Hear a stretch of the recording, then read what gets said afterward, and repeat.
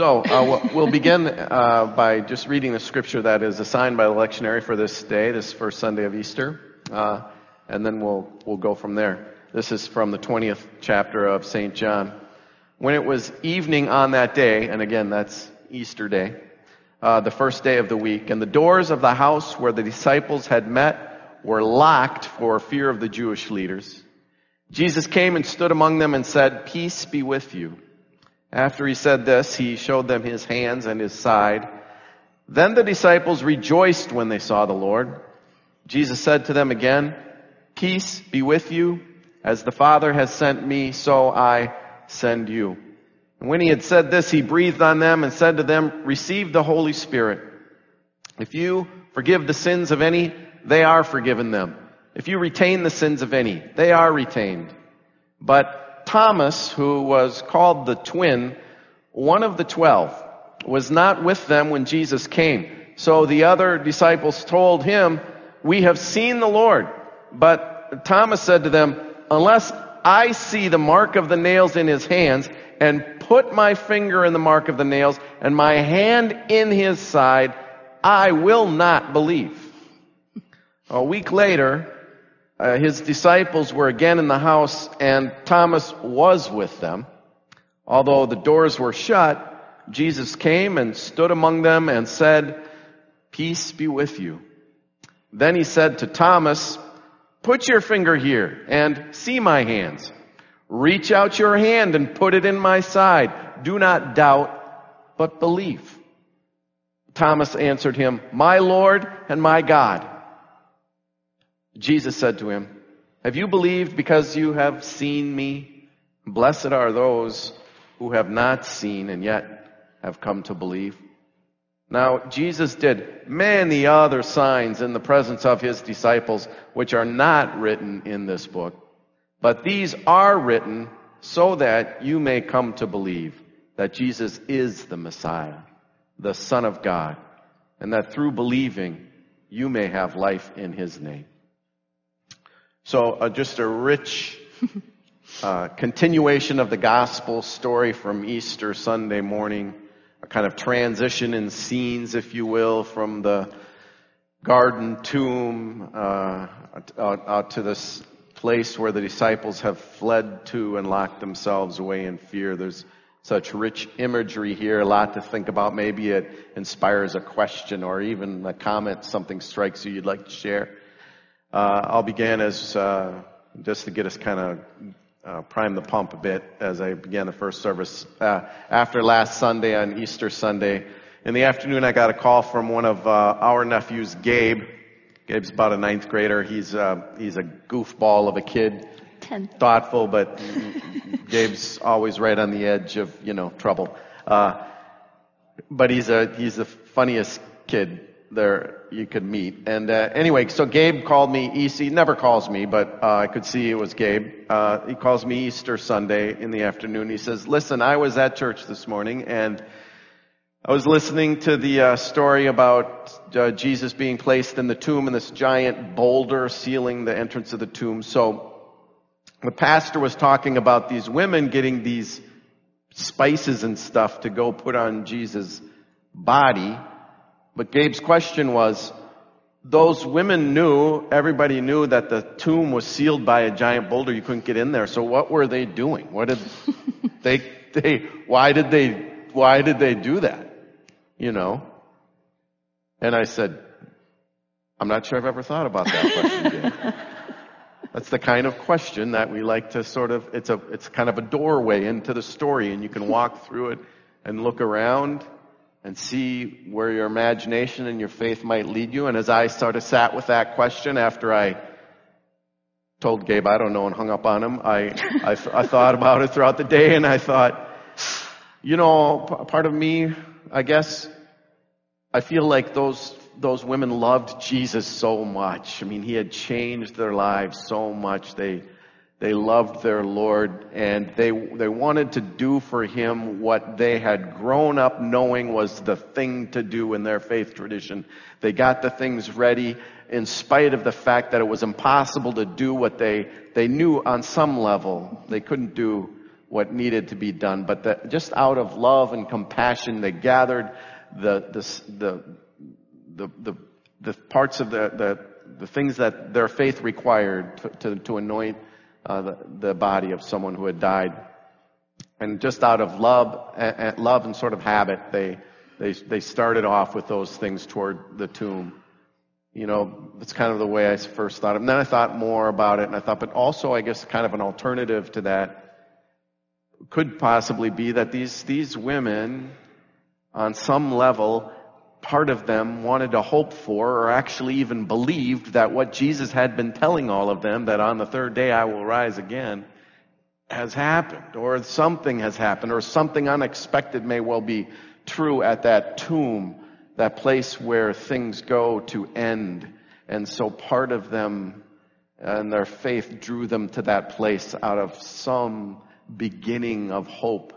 So I just think it's a good way for us to just, so maybe something in the Easter story catches your imagination. We had some great questions this morning related to all different aspects of the story. So we'll see if there's somebody brave, get us started. And we'll throw a timer up on the clock. The time tends to get away from us and kind of give us a sense of where we're at. But it might be anything related to the Easter story, related to the gospel we just read, where the disciples are locked away in fear. It might be some question about the Bible. We had a question about the way the Lord's Prayer is translated and how there's another kind of newer version of that. What does that mean? You might have a question about anything. We're not here as kind of Bible experts.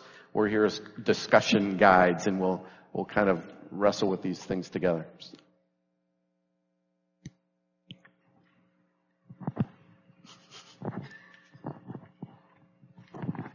I'm not sure how we're doing this, but I can tell you my name's Karina, and I just wanted to say that Easter story from Gabe is very intriguing. I have to say those women just thought they could move the boulder themselves. Yeah. They probably asked some men to help, and they were too busy, and they said, "We can do it, let's go." And that's what happened. That's all I had to say. There you go. That's fantastic. Boom. I think you're probably right. That's probably it. I would have climbed it. I don't know. Oh, yeah. That is awesome.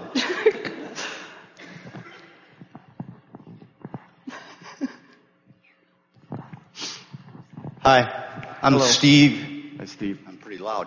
That's right. Yeah, we want it nice and loud so our people on the podcast can hear you. Okay. And streaming. I'm just interested in the differences between the New Testament and the Old Testament. They seem to conflict. That Jesus, I don't think, would ever march on Jericho and knock it down, or he wouldn't have a slingshot like David and kill the giant. And the New Testament is pretty much based on the Golden Rule and not an eye for an eye. So I just like to, I'm conflicted about that. That's a great and common question. One of the things we can say is that the Hebrew Scriptures, we sometimes refer to as the Old Testament, they run the full theological gamut of, there's all kinds of instances of graciousness and forgiveness throughout the Hebrew Scriptures. It's part of the reason we love them. But there are also some very violent episodes and that are attributed to God's will. The Israelites should in entering the Promised Land should wipe out every man, woman, and child, for instance. And there's all kinds of very troubling, violent imagery kind of woven throughout the stories of the Scripture. So I guess part of my first response is it has something, the way you approach this and understand this has something to do with the way you approach and understand Scripture and all its various genres, and whether you have a sense that the Scripture is sort of a straight line, God's Word, God God's speaking through these human beings and declaring for all eternity the way things have been, are, and always will be. Or if there are ways to understand Scripture that it is this group of people's understanding of their engagement with God and how that's impacting and affecting their lives and where they're going and how they're moving forward. And so these are very different kind of approaches to the Bible. So for me, I read those stories and I think of those Israelites who have been so set upon and overrun by foreign adversaries and looking for in some way a way to say that God is on our side and God will, help us see our vengeance and so it's an expression of those kinds of very human reactions and emotions, more so in cases than it is a depiction of a violent God that somehow changed God's mind when it came around to the time of the New Testament writings and decided, I was pretty mean back then. I think I'm going to be much, nicer now, and I'm not into smiting and smoting and devastating and all of that kind of stuff that you read about there. I think for me, it's about the human understanding and interaction of how we are experiencing God and how do we communicate that and how did that end up being a part of our scriptural heritage. It's a very nebulous kind of response, but that's sort of where I begin. Yeah, that's I think the way I've been taught, the way I've learned how to read Scripture is to look for the thread of God's work on behalf of God's people throughout all of Scripture. So I think you may have noticed Chad called it the Hebrew Scriptures, not the Old Testament. This is out of respect for our history. When we call something the Old Testament versus the New Testament, you're sort of saying like, well, that old thing isn't relevant anymore. This new thing is the thing we believe now.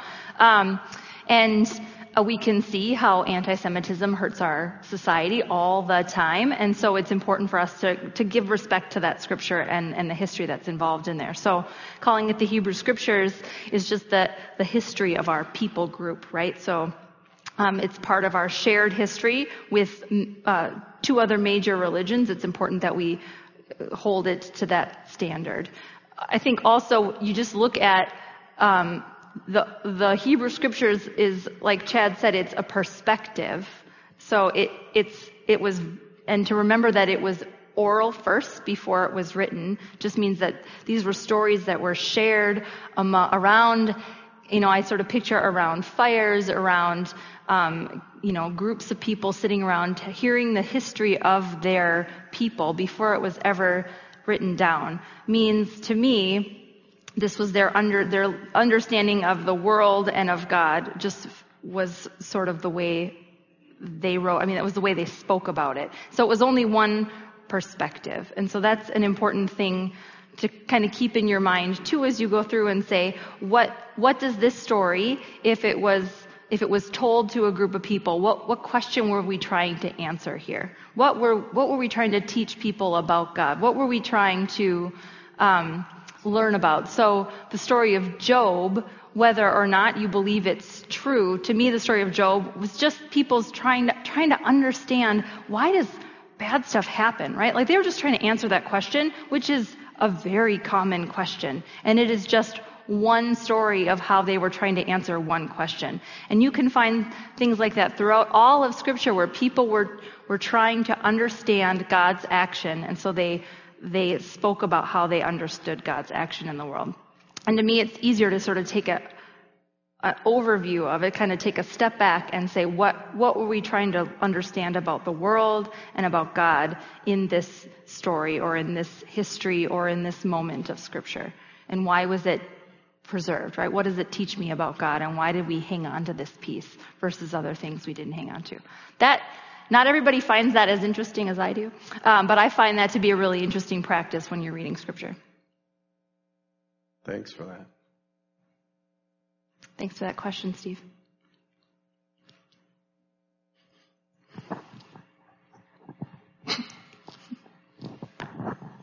All right, so in the gospel reading for today, She's got notes. Oh gosh. I don't have notes. I'm just looking at She's looking down. Jesus says, receive the Holy Spirit, and we confess a co-eternal spirit with the Father and with the Son. And so I'm just curious about Jesus's declaration of receive the Holy Spirit. Like, is something new about the Spirit entering into the world? Or like, why does Jesus declare that if the Spirit is already present? So that's Jesus breathing on them. If any of you read my uplift this week, you know how I feel about like people breathing on me. I think that's real. So weird. It's weird. I think the Spirit is, my interpretation, the Spirit is always present, just like God is always present. The Spirit is always present. I think sometimes we need to be told the Spirit is present. So I feel like there's this moment where Jesus is like, the Spirit is here. Like, receive this presence of God in the room. Like, receive the presence of God. I think there's a moment which, to me is interesting is when Jesus breathes on them. It's not like they hold their breath, right? They also breathe in. And so, though maybe your instinct when somebody breathes on you is to like hold your breath for a minute. But isn't that a lovely metaphor about how we feel about God too, where God is given to us and we sort of have a moment of like, no, I don't want that. I don't want what's happening here. So I think there's this, it's a thing that happens naturally, right? We don't think about our breath very often. We don't think about breathing in. So this moment of Jesus breathing on the disciples and them taking a breath into me is like this beautiful mutual dance of how God interacts with us and in our lives and in the world. That is just a cycle that happens without us thinking about it, and God's present with us without us really thinking about it, and it's just a thing that is there. And I find that to be way more powerful and beautiful than even just the breath versus like the Holy Spirit requires winds and thunder and like fire everywhere, which will happen on Pentecost, and we will talk about it, but that this, sometimes it is a little less flash, and sometimes it's just as simple as a breath, right? And so I feel like that's very beautiful to me, that this breathing in and out is just God.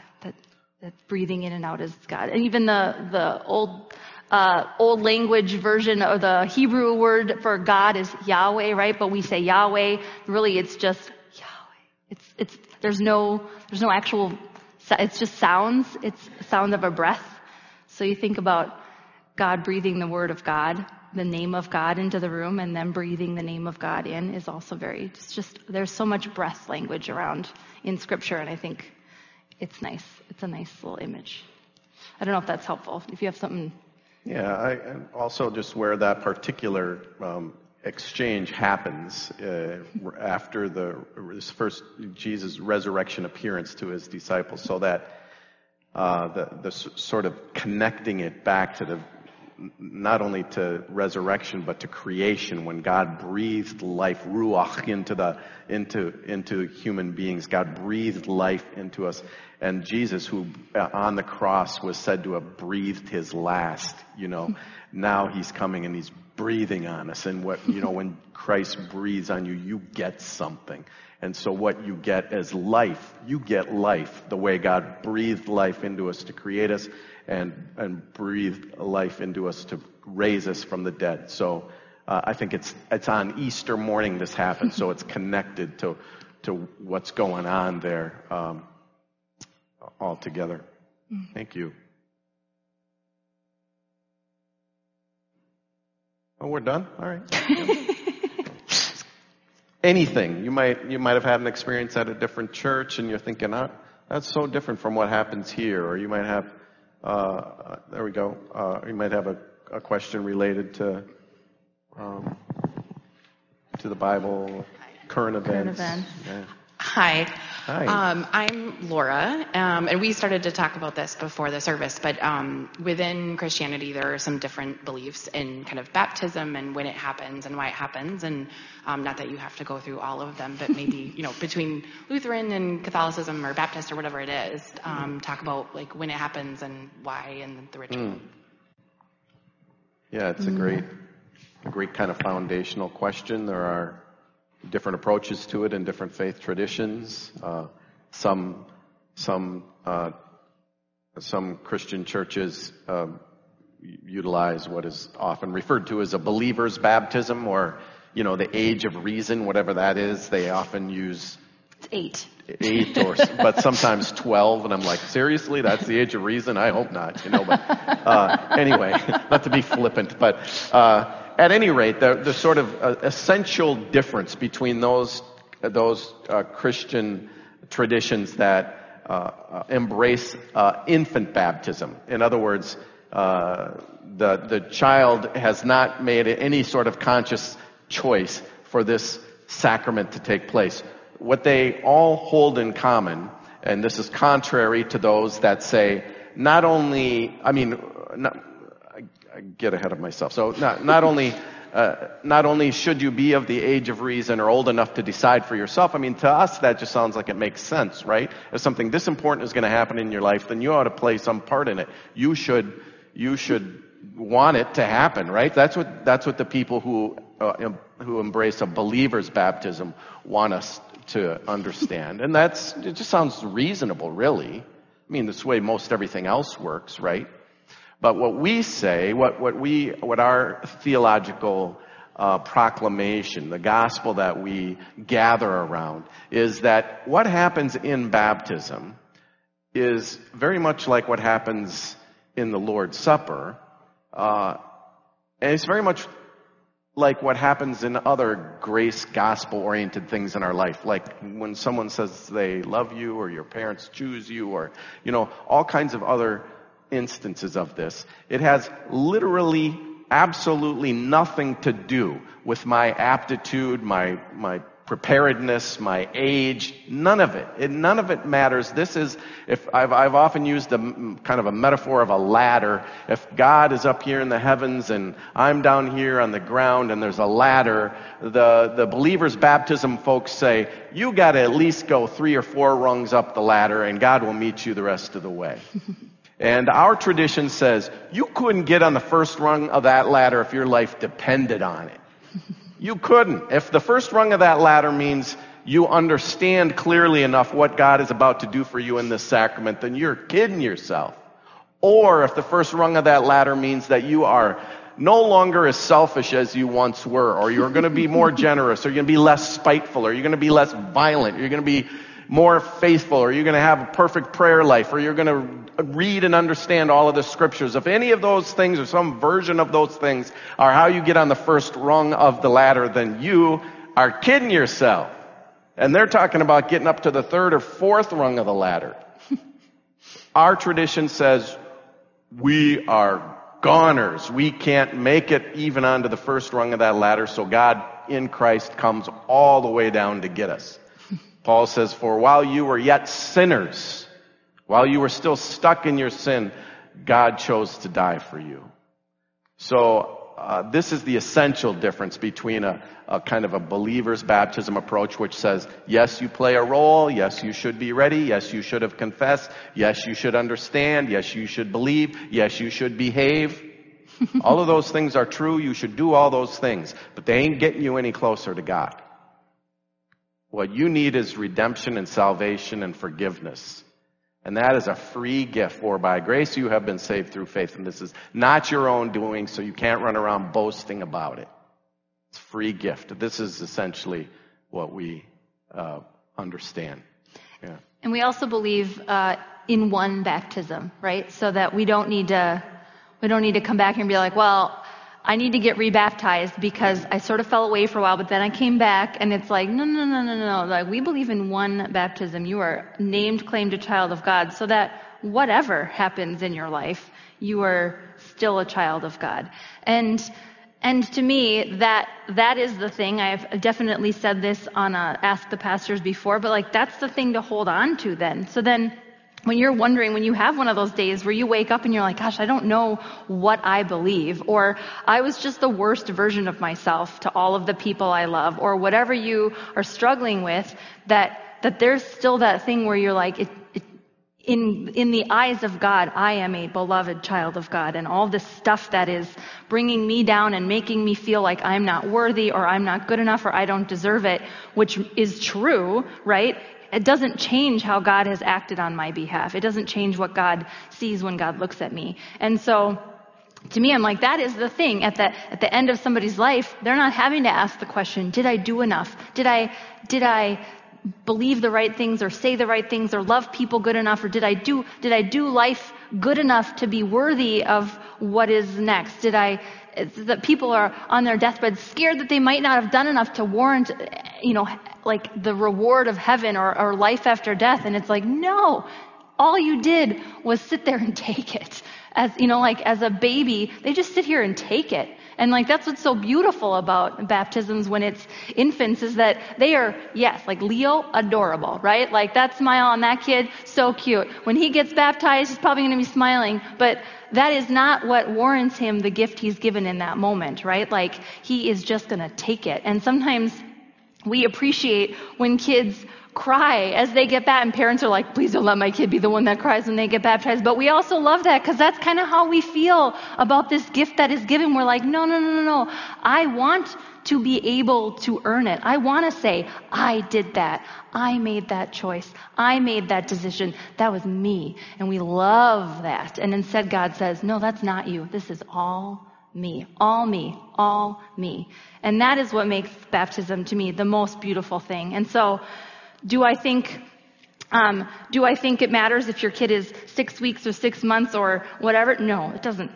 You can 6 years. It doesn't matter. 60 years. How old was Molly? 89. So it doesn't matter, right? The age does not matter. It is the action of God in the moment. And so that is the thing that we really hang our hat on at the end of the day, that we can say, your life, it matters to the people around you. It matters how you love people. It does, but it does not change what God sees when God looks at you. And that to me is what is so beautiful and powerful. And it's the only thing you have to hold on to sometimes on the worst days and the best days. We both got fired up about that. Just you were both like. I used to go to church camp with a neighbor kid, and they'd do altar calls every summer. You know what an altar call is? Like, you come forward and accept Jesus into your heart. And the pastor was so good at describing for all of us campers, like, are you ever sometimes mean to your sisters? I have 3 sisters. I'm like, yeah, that's all I am, is mean to my sister. And so every year I would go, yeah, well, he's describing me again. I would go back up and accept Jesus again, because I guess it didn't take last year, And then the next year he was so good. I'm like, yep, that's me, And I think, until we come to appreciate really the grace of God, the unwarranted, unmerited, unsolicited sometimes grace of God, then we can stop chasing after our own salvation and just accept it for the gift that it is. So that's really that's a great question. We can we don't have another service coming after this, Nick, so if we have more, we got more time. More question, anyone? You don't have to. All right, good. Those were fantastic. The time flies every time we do this, and it is a little unique, and it takes a certain kind of community that's willing to step out of the rhythms of their regular worship. So we always appreciate it. The podcasts are always fun. Go back and listen to how each service is different. The 9 o'clock hour was completely different from this. We encourage them to listen to this one. You'll be able to do that sometime later tomorrow. But thanks again for engaging the faith in this way, for being the kind of community that's open to it. So we'll